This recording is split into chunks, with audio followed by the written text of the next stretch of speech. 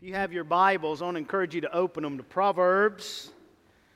Proverbs chapter 22, verse number 6. Proverbs 22, verse 6. It was Christmas 2009. Brady, our oldest, was three years old. Belle was almost 6 months old. Tanya left me home alone with them as she went on a much-needed shopping night out.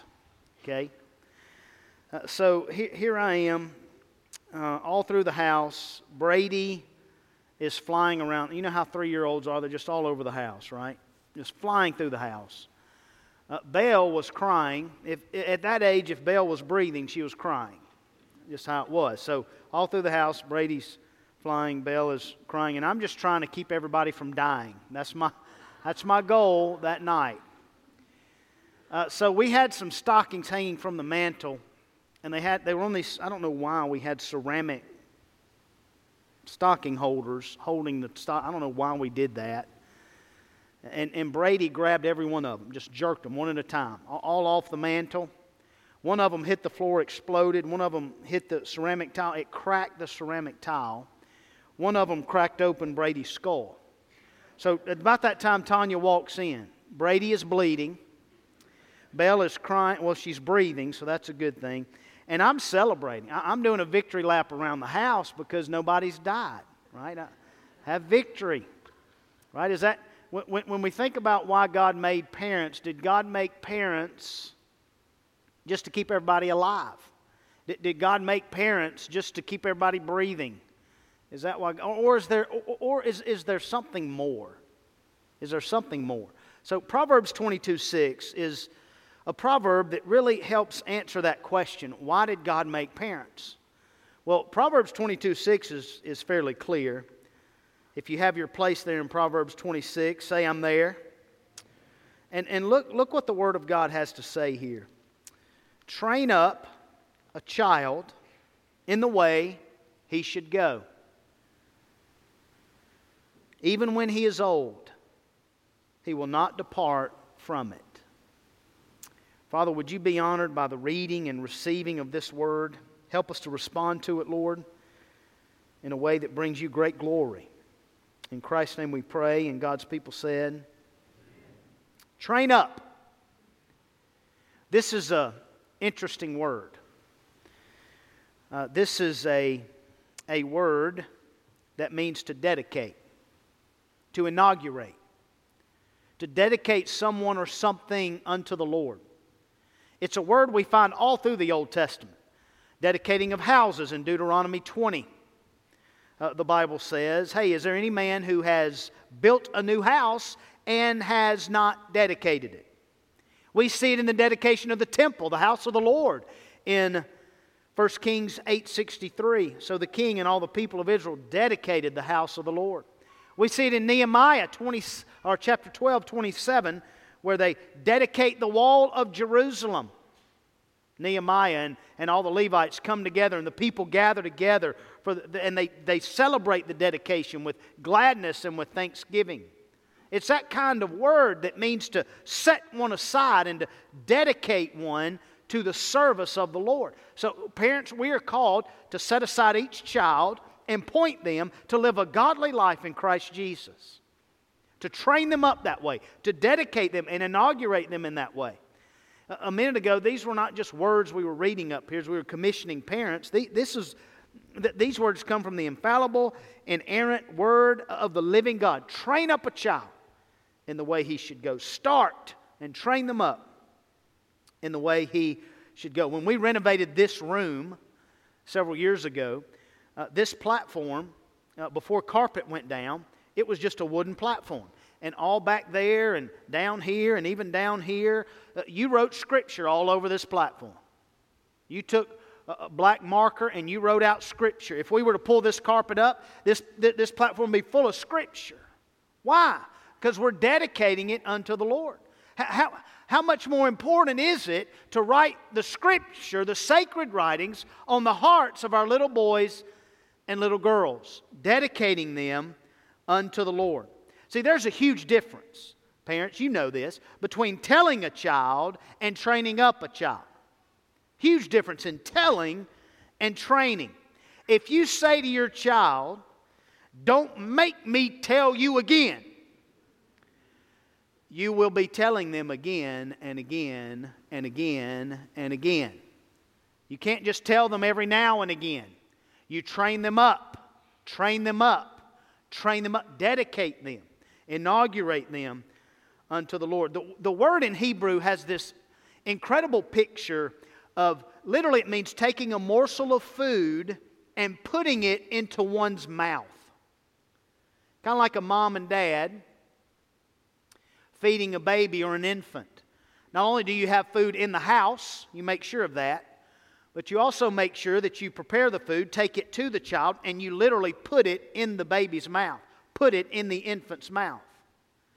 Take the morsel of food, put it in their mouth. Now, when they grow older, you don't have to wonder or guess, is there any food in the house? They'll tell you there's no food in the house. There's not what I want in the fridge and the pantries in the house. You need to go to the store, right? They'll tell you that. But as young babies and infants, you feed them so that when they grow older, they'll feed themselves. There's nobody in this place would ever look at a mom or a dad who took a bottle and is feeding an infant with a bottle. You would not look at that and say, "Wow, that is strange." None of us would do that. But if a mom and a dad had a bottle and put it in a 14-year-old or 15-year-old's mouth, you'd look at that and say, "That's kind of strange, isn't it?" Why? Because we train them up when they're young, so when they're older, they can feed themselves. So put the morsel of the bread of life, put the morsel of the water of life, put the morsels of the truth of life into their little hearts, so when they're older, they can go to the Word and feed themselves. Teach them to pray, teach them to read the Word, teach them the priorities of these disciplines of the faith. Train them up, dedicate them, put the food in their mouth. The word also means to make narrow. A narrowing of a child's conduct, not toward wickedness, but toward righteousness, not toward the world, but to the Word, not toward self, but toward the Spirit. These little devices widen. These little things, they widen. Parents, we're called to narrow, not widen, to make them narrow. To hedge them in, the word means. Think of cattle being guided into the pen. They have fences on either side, and there's only one way they can go.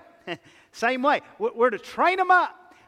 A narrowing, a hedging in of our little boys and girls. Jesus said it like this: "Enter by the narrow gate, for the gate is wide and the way is easy that leads to destruction, and those who enter it are many.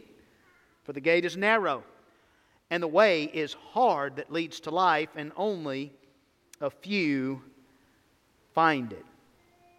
Personal parenting with a purpose, it's not easy, is it? It's hard. It's not easy. You've seen it, and I've seen it too. Parents will exert every effort. They will expend every expense to ensure that their child is trained athletically, musically, or educationally. You will stop the earth on its axis to make sure your child's at practice on time. You'll stop time to be sure they're at school on time. But how much effort's being exerted, how much expense is being expended when it comes to their spiritual training?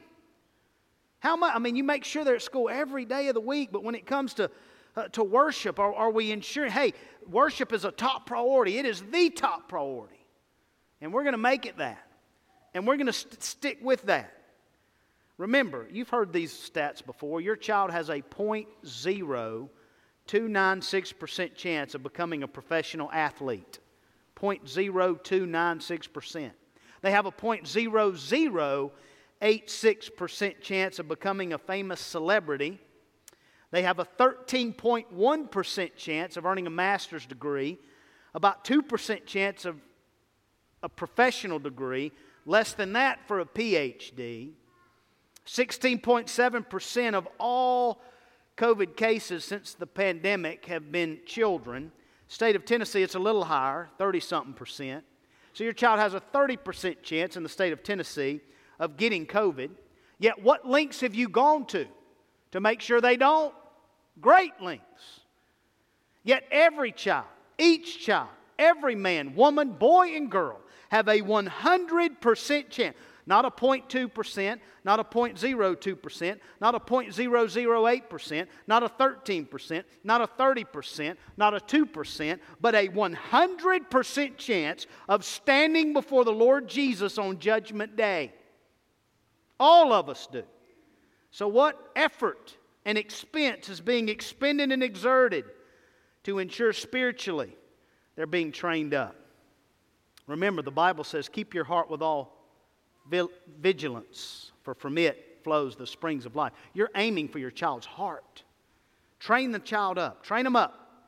And the word child here is an interesting word. It covers a gamut of ages. It covers ages from 0 to 17 years of age. Same word used to describe Moses when Pharaoh's daughter found him floating around in that basket as a baby. Same word used there to describe Joseph in Genesis 37 at 17 years old. Same word. So it covers the ages, according to the Bible, from 0 to 17. That's your window. 0 to 17. You train them up in the way that they should go. At least 0 to 17. You train them up in the way that they should go. I was having a conversation the other day with a server at Chili's, and she was telling me about this new system they're pivoting to because they can't keep help. They can get help, they can hire people, but they don't stay. She's talking about other servers. And so she said there's going to be 2 servers in this store and we're going to work all the tables, but they've come up with this elaborate system that right when you walk in the door, they immediately take your drink orders before you even get your seat. They get your drink orders. They have all that ready for you when you sit down. So it's supposed to make them a little more efficient. She was telling me a very interesting concept they've pivoted to during this time where they can't keep help. And so she was talking about they hire teenagers, they hire college students, and they no problem getting them hired. It's keeping them. And she gave me a very interesting perspective on why they don't stay and why they quit. Now, us church house going folk, we'll shake our fist at the White House, don't we? Say, White House, it's your fault. It's your fault, Biden. It's your fault, Trump. It's your fault, Obama. It's your fault, Bush. It's your fault. You're giving these people all this money and they're not working. It's your fault. It's always their fault, right? Well, this perspective from this server was very interesting. She said the reason these teenagers and college students are quitting has nothing to do with any money they're receiving or the restaurant. It has everything to do with you and with me. It's very interesting. She said the reason they quit are the customers are so mean. They're so rude. They're so unkind that they just can't take it. So parents, we failed in 2 ways. Number one, we need to teach our kids some stick-to-itiveness, right? That trials develop perseverance and develop character. And to stick it out, don't quit. Secondly, we failed them in that we're teaching them to be unkind. Man, the Bible tells us to be kind to everybody. Not just those that are our kind. Train them up in the way he or she should go. Now, what does that mean? What is the way he or she should go? Well, if you look at the context of Proverbs, there's 2 ways. The way of wickedness, the way of righteousness.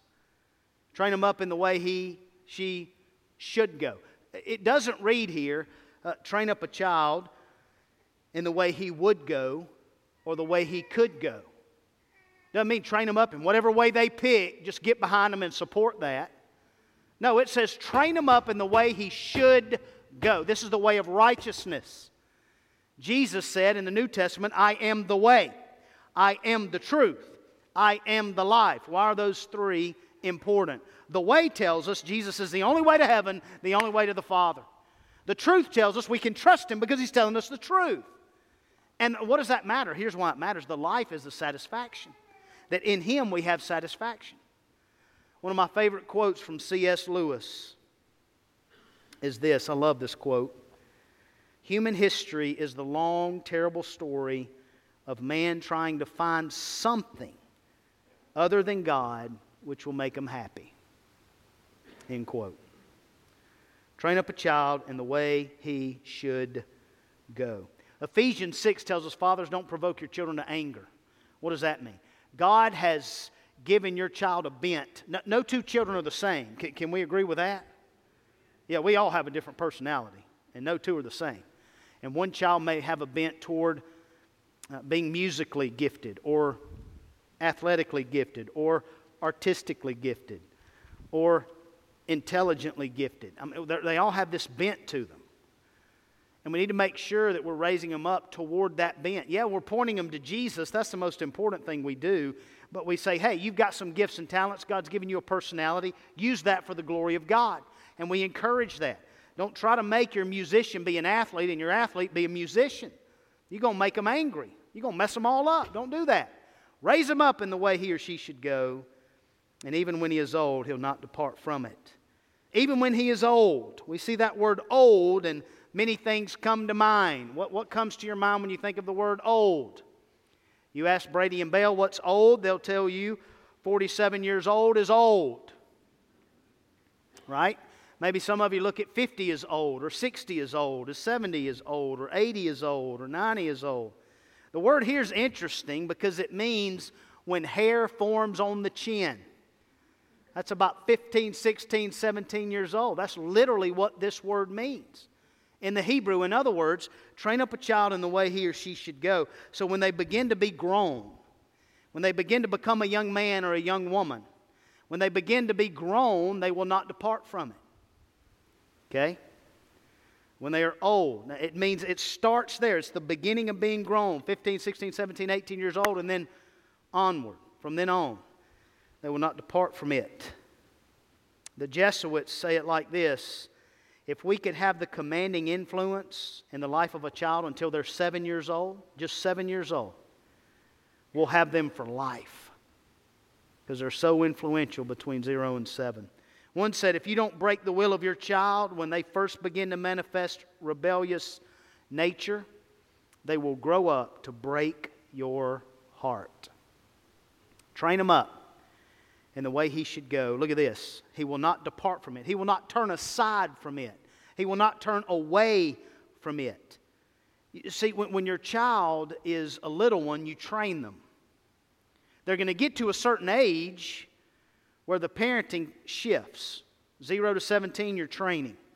But then when they're out on their own, when they leave home, you become their coach. You start coaching them. What does a coach do? A coach reminds the players, hey, you remember at practice? Remember this play we ran? Remember this fundamentals we did? And they pull those principles they taught them then, and they coach them up. Say, now you apply these. So for instance, let's say you're a parent, you raise up your daughter in the admonition and discipline and instruction of the Lord, and she finds a godly man to marry, and they get married. They leave and cleave, right? Leave and cleave. Well, they have their first fight, and she calls and says, I'm coming home. What you better say, Mom and Dad, is, no, you're not. You're not coming home. Now, if it's an abusive situation, of course, there's certain situations. But I'm just talking about their first argument. I'm coming home. No, you're not. And you point them back to Genesis 2:18, and you tell her, look, the Bible says you leave your father and mother, you cleave to your wife, you cleave to your spouse, you cleave to your husband. You need to stay with your husband or go back to him and work it out. You're coaching. You're not training anymore. You're pointing them back to how you've raised them. And you're coaching them. So there's this change here. And you'll ensure that even when they're old and the trials they come across, you're there to help coach them and pointing them back to the training that was instilled all those years of training them. Some good news is the Generation Z, 13 to 25-year-olds, 4 out of 5 of them say, yes, we would be coached and mentored and take advice from adults in whom we trust. So that's some good news, parents. They're looking for that, to be coached, mentored, and someone they can trust. Train up a child in the way he should go. Even when he's old, he'll not depart from it. So why did God make parents? Here's why. God made parents to train up children and to trust in the Father. That's our takeaway. Train up children, trust in the Father. Now, don't get this twisted, okay? Don't get it twisted. It doesn't say trust in a child. in the way he might go. No, no, no, no, no. It doesn't say trust in a child. Train up a child. You don't trust in a child in the way he or she might go. You train them up and you trust in the Father. Too many of us want to trust in our children and train up God. We want to give God some training. Say, God, my little angel would never do that. God, my kid's different. My kid's not like those kids. My little angel would never step out of line. My little angel would never step out of my obedience. My little child would never do something like this, or my little angel would never do something like that. Let me tell you, your little angel has a big old devil that's going after their heart. And you got to train. Don't trust in them. Do not trust in them. Yeah, trust them and help to foster and build that trust, but don't put your trust in them. Put your trust in the Father and train them up in the way he or she should go. So here's some principles as we wrap this up. I want to give you 3 of them real quickly, right out of this one verse. So here we go. Principle number 1, training must be specific, not generic. This is a very specific text. Notice it says, train up a child in the way he should go. Not train up every child in the same way. Are we training them to follow Jesus? Absolutely. But there's different ways that people come to Jesus. There's only one way. There's only one way to the Father. There's only one way to be saved. His name is Jesus, and that's it. If you don't come to the Father through Jesus, you don't come. If you don't come to heaven through Jesus, you ain't going to get there. He's the only way. But there's many ways to Jesus. That's why there's so many ministries in the world today. Because people are gifted and they speak different languages, not only verbally, but just as love languages and such. And so we have to take those, our gifts and talents of our kids, and use those to point them to Christ. So let's be specific in our training, not generic. You know, in years gone by, video games used to be so simple. Gaming used to be so simple, right? I look at these games today, they're so complicated. I can't teach Brady and Bell to play these games. I don't even know how to do it. There's no way. You know, in the days before Madden, there were the days of Mattel Electronics. Anybody remember Mattel Electronics? Anybody remember this game? This is one of a line of games that they had at Mattel. This one was a football game. Anybody remember that game? Circa 1977. Anybody? All it has was red little dots. That was it. They could go up and down and right or left. That was it. Very simple. And today it's just so complicated. So how do we train them in a specific way when everything is so complicated? Everything is just so chaotic. And how do we train them up in the way they should go? Well, I think an important thing we need to do in our being specific is to raise our expectations. Our expectations are too low. A successful parenting today, in many cases, is viewed as long as my kid graduates high school, I'm a success. As long as my kid goes to college, I'm a success. As long as my kid is not an alcoholic, I'm a success. Or as long as my kid is not a drug addict, I'm a success. Or as long as my kid doesn't get pregnant or doesn't get somebody else pregnant, I'm a success. That's a low bar, folks. That's low. We need to set the bar high.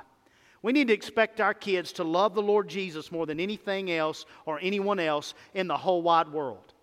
They need to love the Lord Jesus more than they love you. They need to love Jesus more than they love their brothers and sisters. We need to teach them that Jesus demands, Jesus is worthy of our service, our love, and our obedience. And to love Him more than anything else. And that's what we need to raise the bar. Isn't it interesting? It's so fascinating to me that here in America we do some weird things. Even as Christians, my family's going to do it this year.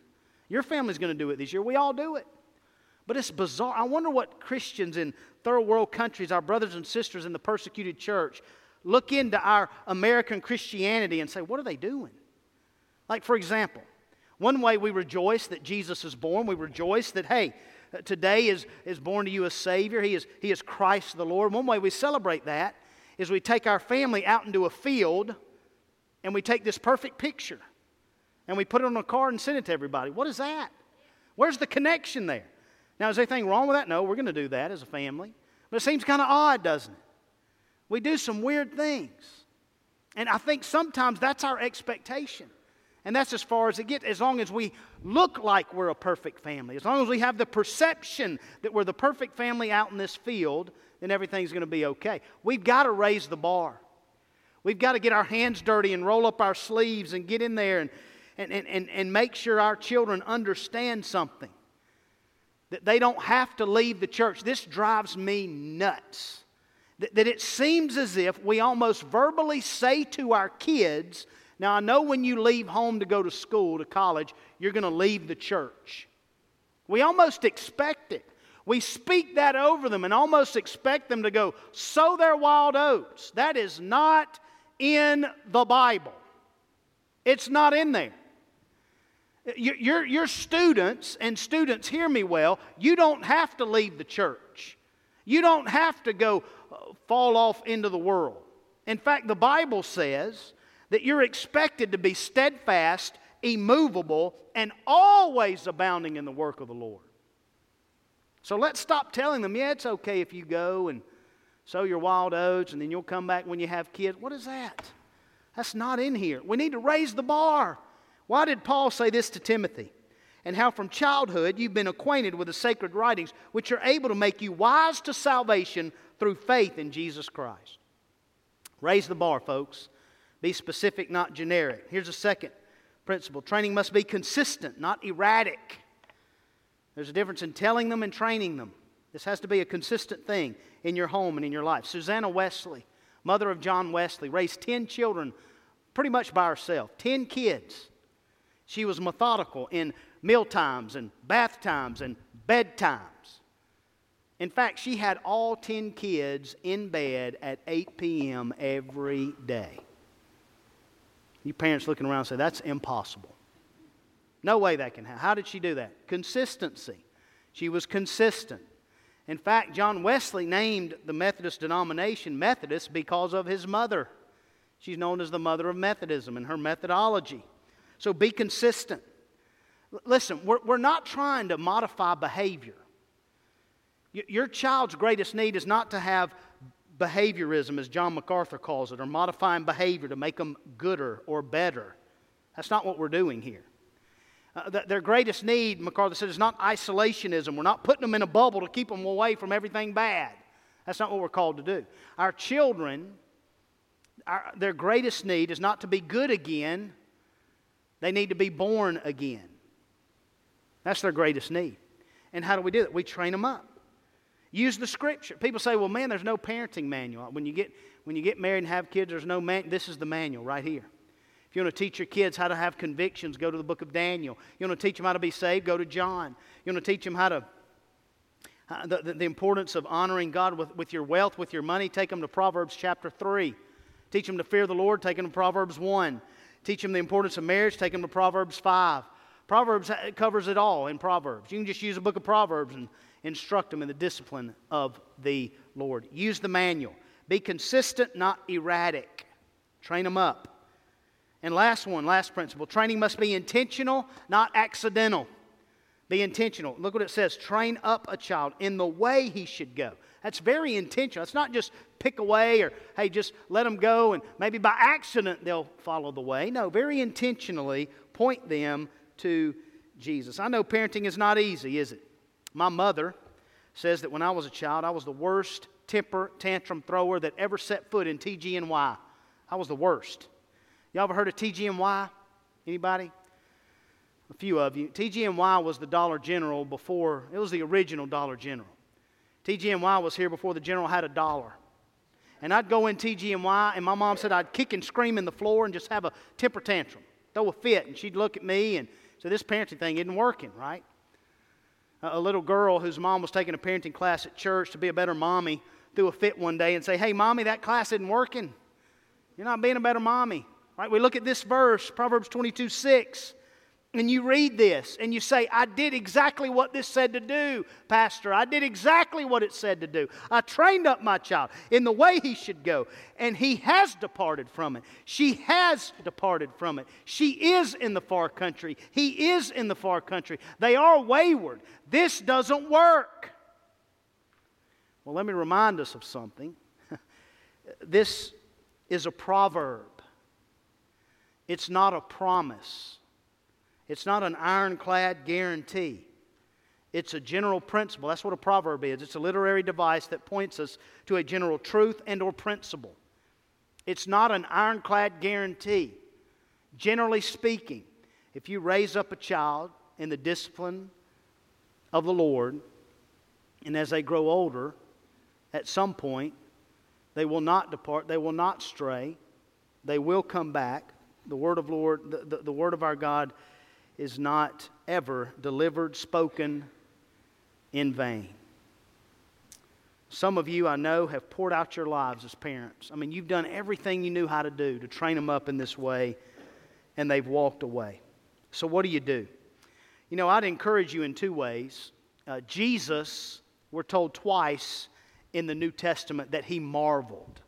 When you think about that, when you think about what would make the Creator of creation marvel, what would make the one true living God, the Son of the living God, what would make Him marvel? Two instances we're told Jesus marveled. One of them, Jesus marveled at a group of people who had no business believing, yet they believed. Faith of the centurion, he believed. Jesus marveled. Why? Because he had no business believing. He was not a Jew. He was not trained up in the way he should go. He was not trained up in the way of the Lord, yet he chose to believe, and Jesus marveled at that. Wow. The second group he marveled at were the Jews who were unbelieving. They were trained up in the way they should go, and they didn't believe. And Jesus marveled at that. So students, teenagers, children, let me say something to you. If your parents have raised you up in the way you should go in that way. Don't you walk away from the church. You don't have to. Don't buy that lie, hook, line, and sinker that the world's throwing out there. You have every reason to believe. So believe. Parents, what do if your child's still wayward? Don't give up. Don't give up on the Lord. Don't give up on them. Don't stop being intentional. Don't stop praying. Our God is a God who can reach anyone if they're still breathing. They are not outside the reach of God's grace. They're not. Don't you stop believing that God's not finished with them. Don't you stop praying for them. Love them unconditionally and never give up on them. Be honest about your feelings that you're hurt. Yes, tell God that. God, I've done this and it doesn't seem to be working and I'm hurt. Tell Him that. But don't give up and don't stop being intentional. Students, teenagers, children, look, I know you didn't get to choose your parents. You didn't pick them out. But God did. God chose your parents. He knew exactly who you needed as a mama and exactly who you needed as a dad. He picked them out. So if you're in the home, obey them. If you're out of the home, honor them. If you're in the far country, come home. If you're in church, stay in church. If you're here today and you'd say, man, I'd love to trust in the Father, well, the first thing you have to do is you got to trust in Jesus. You can't come to the Father unless you come through His Son. So make that the first step today that you do. And believe that Jesus came and lived perfectly, died on the cross for you, was buried and raised to life. And His resurrection is proof that He alone is the truth, the way, and the life. Believe that today. Put your faith in that. It's a gift that you receive, and put your faith in it. If you've done that, maybe you've not joined this church yet. I don't know what you're waiting on. Today's a great day to join our church. Today's a great day to say, hey, I want to be baptized. Today's a great day to take that step and say, hey, I want to be in that life group, or I want to be in that discipleship group, or I want to surrender to this call of ministry or that call of ministry. So you come and let us know. We'll be down front here. We'd love to receive you. And you come. Bill and I will be down front here in a moment, and we'll receive you as you come. Why did God make parents? Train up children and trust in the Father. Nourish your newborns, absolutely. And know that God knows when they're going to be born again anew. And believe that. Prepare your child for the hereafter. And pray the word over them in the here and the now. Pray over them. Share the heart of the Father as you shape the heart of your children. Hone in on their heart and hope in God's heart. Zero in on the cries of your sons and daughters and zoom in on the cross of the Son of the Father. So you got to train up children and trust in the Father. Father, we